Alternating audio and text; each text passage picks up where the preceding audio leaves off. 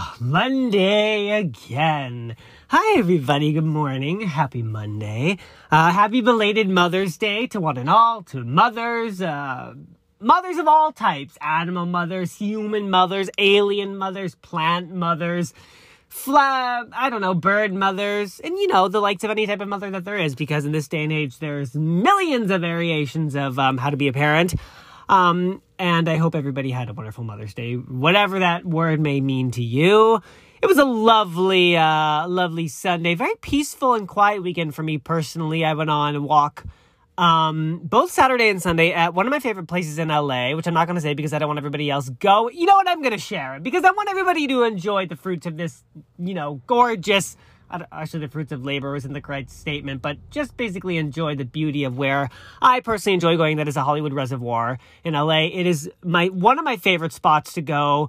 I actually haven't been in, I'm going to say probably 8 months, mainly because of the pandemic and everything. And I just, I had gone so often and I didn't want to explore other areas to sort of find other places to fall in love with. But this, in fact, is such a great place, and I highly suggest it if you're in LA or if you're visiting. It's, again, called the Hollywood Reservoir. It's right underneath the Hollywood sign.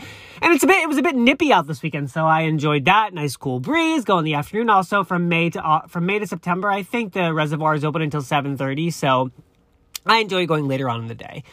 Anyways, that made me think of actually purchasing a bike, because it's a reservoir, so it's gated off, it's fenced off from the main road, so it's a bit safer. It's just people walking, some rollerblading, some walking, and a bunch of bikers. And I thought to myself, maybe I should get a bike and start cycling around. Not like one of those crazy, intense fitness cycling bikes, but just a nice leisurely bike, to enjoy.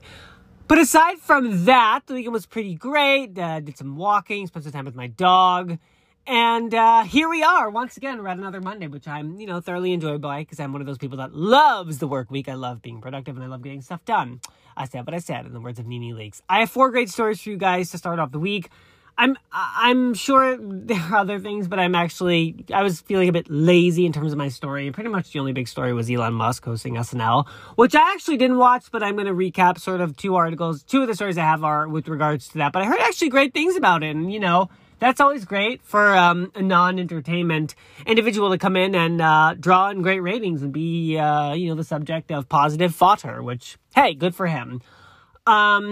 But let me think, before I get into our stories, do I have any other personal updates to share with you guys? I thought I did, because when I was on my walk yesterday, I was like, I have stuff I want to say, but now I don't remember, but it will come to me. It'll be one of those things where I'm in the shower or something, and it will come to me. So, I guess without further, dawdling and whatnot, let's get into our stories of the day. So our first story is from TMZ, and it is, of course, Elon Musk reveals on SNL, I have Asperger's. I actually was really interested when I read this article. Really interesting. Elon Musk took a hard left from comedy as he hosted SNL Saturday night, announcing he had Asperger's. He made the announcement at the beginning of his monologue, speaking in a monotone voice. Musk revealed he's the first Saturday Night Live host with Asperger's syndrome. However, Dan Aykroyd, a former SNL cast member, also has Asperger's and hosted the show in 2003. Asperger's syndrome is a neurodevelopmental disorder. It manifests itself with major difficulties in engaging in social interactions and nonverbal communication. It is characterized as an autism spectrum disorder. It does not affect one's intelligence or language abilities. People with autism can experience physical and communication difficulties. Elon was funny. He seemed relaxed, and he was super self-deprecating. He joked about how he smoked a joint on Joe Rogan's podcast, and now everyone thinks he's a pothead. He also told an O.J. Simpson joke that O.J. too had hosted twice, and he killed it. Yee! That's funny, though. I get it. Elon, who's 49, brought his mom, Mae Musk, on the stage for a sweet moment that was also kind of funny. And the video in its entirety is on TMZ. But you know what? I love that. From what I understand, the key to comedy is being self-deprecating. Case in point, Joan Rivers. She was always poking fun of her plastic surgery, and she was really in tune with, just making fun of oneself. Because if you can make fun of other people, if you can make fun of yourself, you can make fun of other people, because it's like fair game. Yourself is the subject of the joke, and other people are too. But actually, off of Elon Musk's first story, our second story is from Deadline. Saturday Night Live ratings fly high with host Elon Musk. Now, that doesn't surprise me, because he is the subject of such, I don't want to say controversy, but he really is a subject, I mean, maybe controversy because obviously everything going on with the cryptocurrency, but he's the subject of such curiosity, and I mean, I think he's fascinating. And here's what I know about Elon Musk. Pretty much before he hosted SNL and, looking on Wikipedia and whatnot, he's the CEO, creator of Tesla, and, I don't have a Tesla, but my dad has one, the really cool one where it's like a spaceship, the doors go up. It's really cool. And it's fun. I've driven in it, but I've actually never driven a Tesla, which is really interesting because I love cars. But I personally drive a gas car. I know it's bad for the environment, but I like a car where I can feel the road. And, the current building that I live in doesn't have one of those charging things, so it would make it difficult. But, anyways. So that's pretty much all I knew about him until sort of Googling and whatnot, and then how he's spearheading this cryptocurrency. And that's, I think, where the controversy comes in. But anyways, the second article, a contingent of Elon Musk's legions of fans turned in to watch the hugely popular and controversial billionaire tech inventor and entrepreneur make his debut as host of Saturday Night Live. Saturday night's telecast, hosted by Musk with musical guest Miley Cyrus, drew a 4.7 household live plus same-day rating in the 44-metered local markets and 2.7 adults, 18 to 49, rating in the 25 markets with local meters. That was up sharply from the most recent SNL original on April 10th with host Carey Mulligan and musical guest Kid Cudi. The non-entertainer topped the metered market. Okay, I just want to hear, facts. Okay, this article, I guess, isn't what I thought it would be, but let me see if there's another bit of information. Oh, here we go. This was actually news that came out yesterday. Deadline. Elon Musk's favorite cryptocurrency, Dogecoin, plunges after SNL mentions. I mean, LOL, that doesn't surprise me. Fears that Saturday Night Live guest host Elon Musk would use the platform to hype cryptocurrency Dogecoin proved largely unfounded. The air has been let out of the Dogecoin balloon by speculators. The coin rose as high as 73 cents on some exchanges Saturday night before plunging to around 48 cents as of this article, a drop of more than 26%. Okay, I don't quite understand cryptocurrency, and from what I've heard from people, it's basically like financing your way to space. I don't know. I don't understand it. I think I don't understand, so I'm not going to speak on it. But I personally don't invest in cryptocurrency. But that's just me. And if you do it, to each your own. But I don't know anything about it other than the fact that he's a madman genius who believes in it. While Musk did use Dogecoin as a foil through the show, it was mentioned mostly for comic effect. The one tout came in the Weekend Update segment where financial expert Musk has trouble explaining exactly what the coin was, to baffled Michael Che and Colin Jost. Musk did give his trademark shout to the moon about the coin at the end of the segment, a phrase he's used on social media to tout Dogecoin. In his opening monologue, Musk himself did not mention the cryptocurrency by name. However, his mother, May, who joined him in a guest appearance for Mother's Day, did say that she hoped his gift to her would not be Dogecoin. He replied with glee, "It is." Earlier this week, Musk tweeted a warning to his followers to be cautious about trading in cryptocurrency.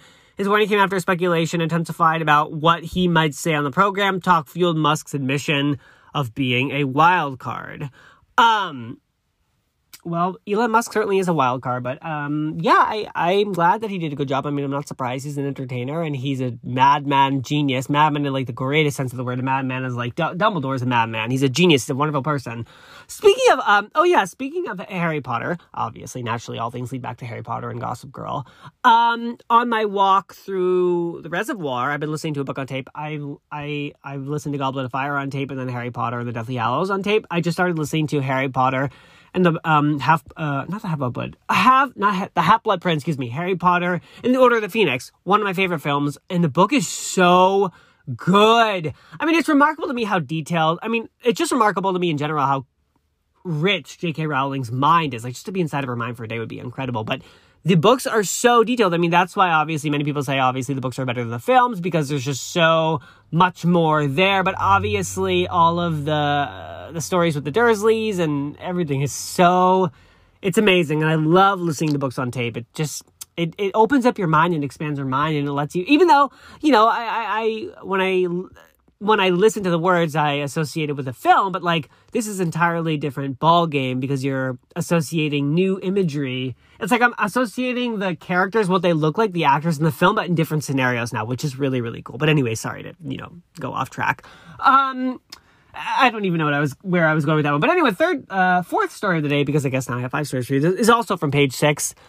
Sandra Lee returns to social media after post-expose on Cuomo split. Okay, if you guys don't know Sandra Lee, she's from Semi-Homemade with Sandra Lee on Food Network. She is the queen of, like, tablescapes and, 50 shots of vodka in her drink. She's an icon. She's fabulous. She was one of my favorite. I associate her with, like, my middle school days and watching her and Ina Garten on the Food Network. When I would come home from school. But she was like, she's a queen. But anyway, she dated New York Governor Andrew Cuomo for some time. They're no longer together. So I guess she's, resurging herself back on social media. Sandra Lee is back on Instagram weeks after the post expose on her relationship with Governor Andrew Cuomo. Quote, "So, I took an extended break from social media for personal reasons, but now I'm back. Enough said," the celebrity chef wrote in an Instagram post. In the post, the Food Network star pictured cutting the hair of her 83-year-old Uncle Bill recently back from the hospital and rehab. She said, quote, "Maybe I'll take up a new profession. It looks pretty good," she wrote. She doesn't mention Cuomo's recent scandals or allegations that his cheating was an open secret. Both Lee and Cuomo denied infidelity. Lee said she was headed back to New York on Monday for a week for the first time since shutting down Lily Pond, her name for the Mount Kisco home where she once shared with Cuomo. "I have no idea how I'm going to feel about my days and nights. Will be filled with my girlfriend gang and other friends, blah, blah, blah, blah." Anyways, I just love Sandra Lee so much. She's an icon. She's a queen. And she's like literally one of my favorite people of all time. So I'm just happy to read about her. Any chance I get to read about Sandra Lee, mwah, chef's kiss, just divine.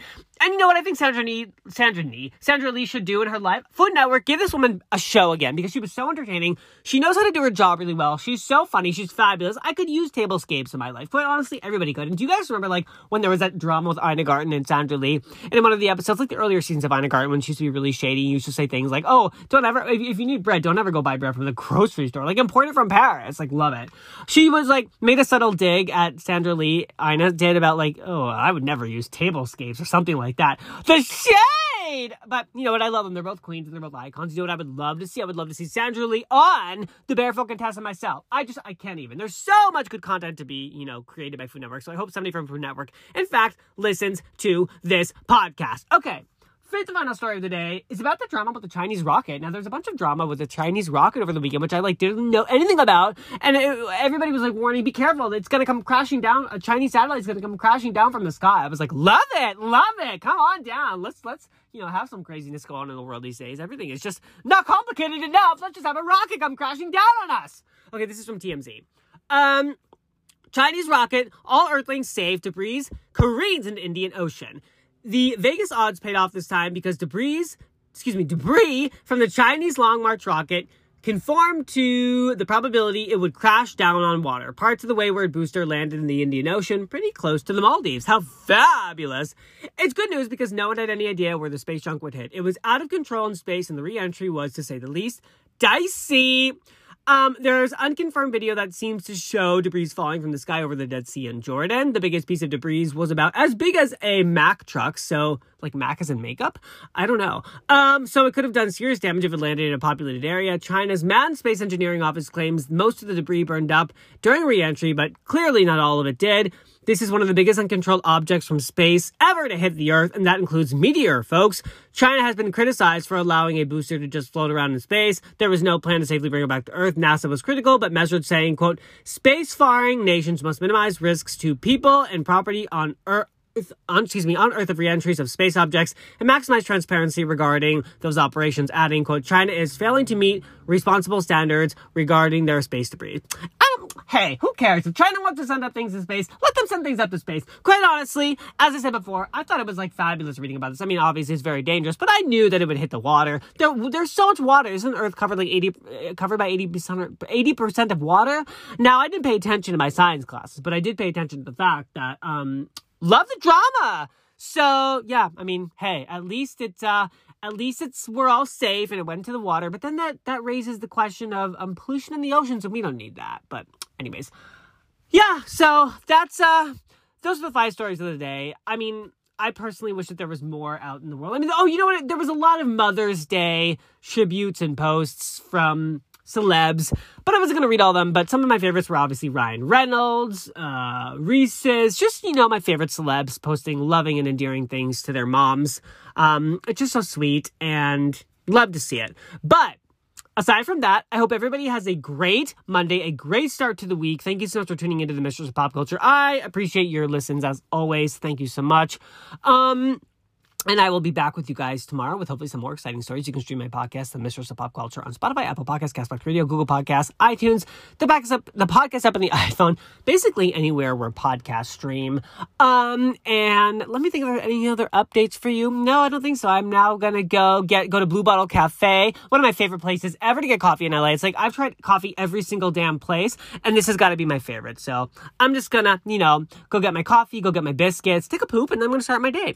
All right, everybody, in the words of Countess Luann, money can't buy you class, and have a great, great day. Bye.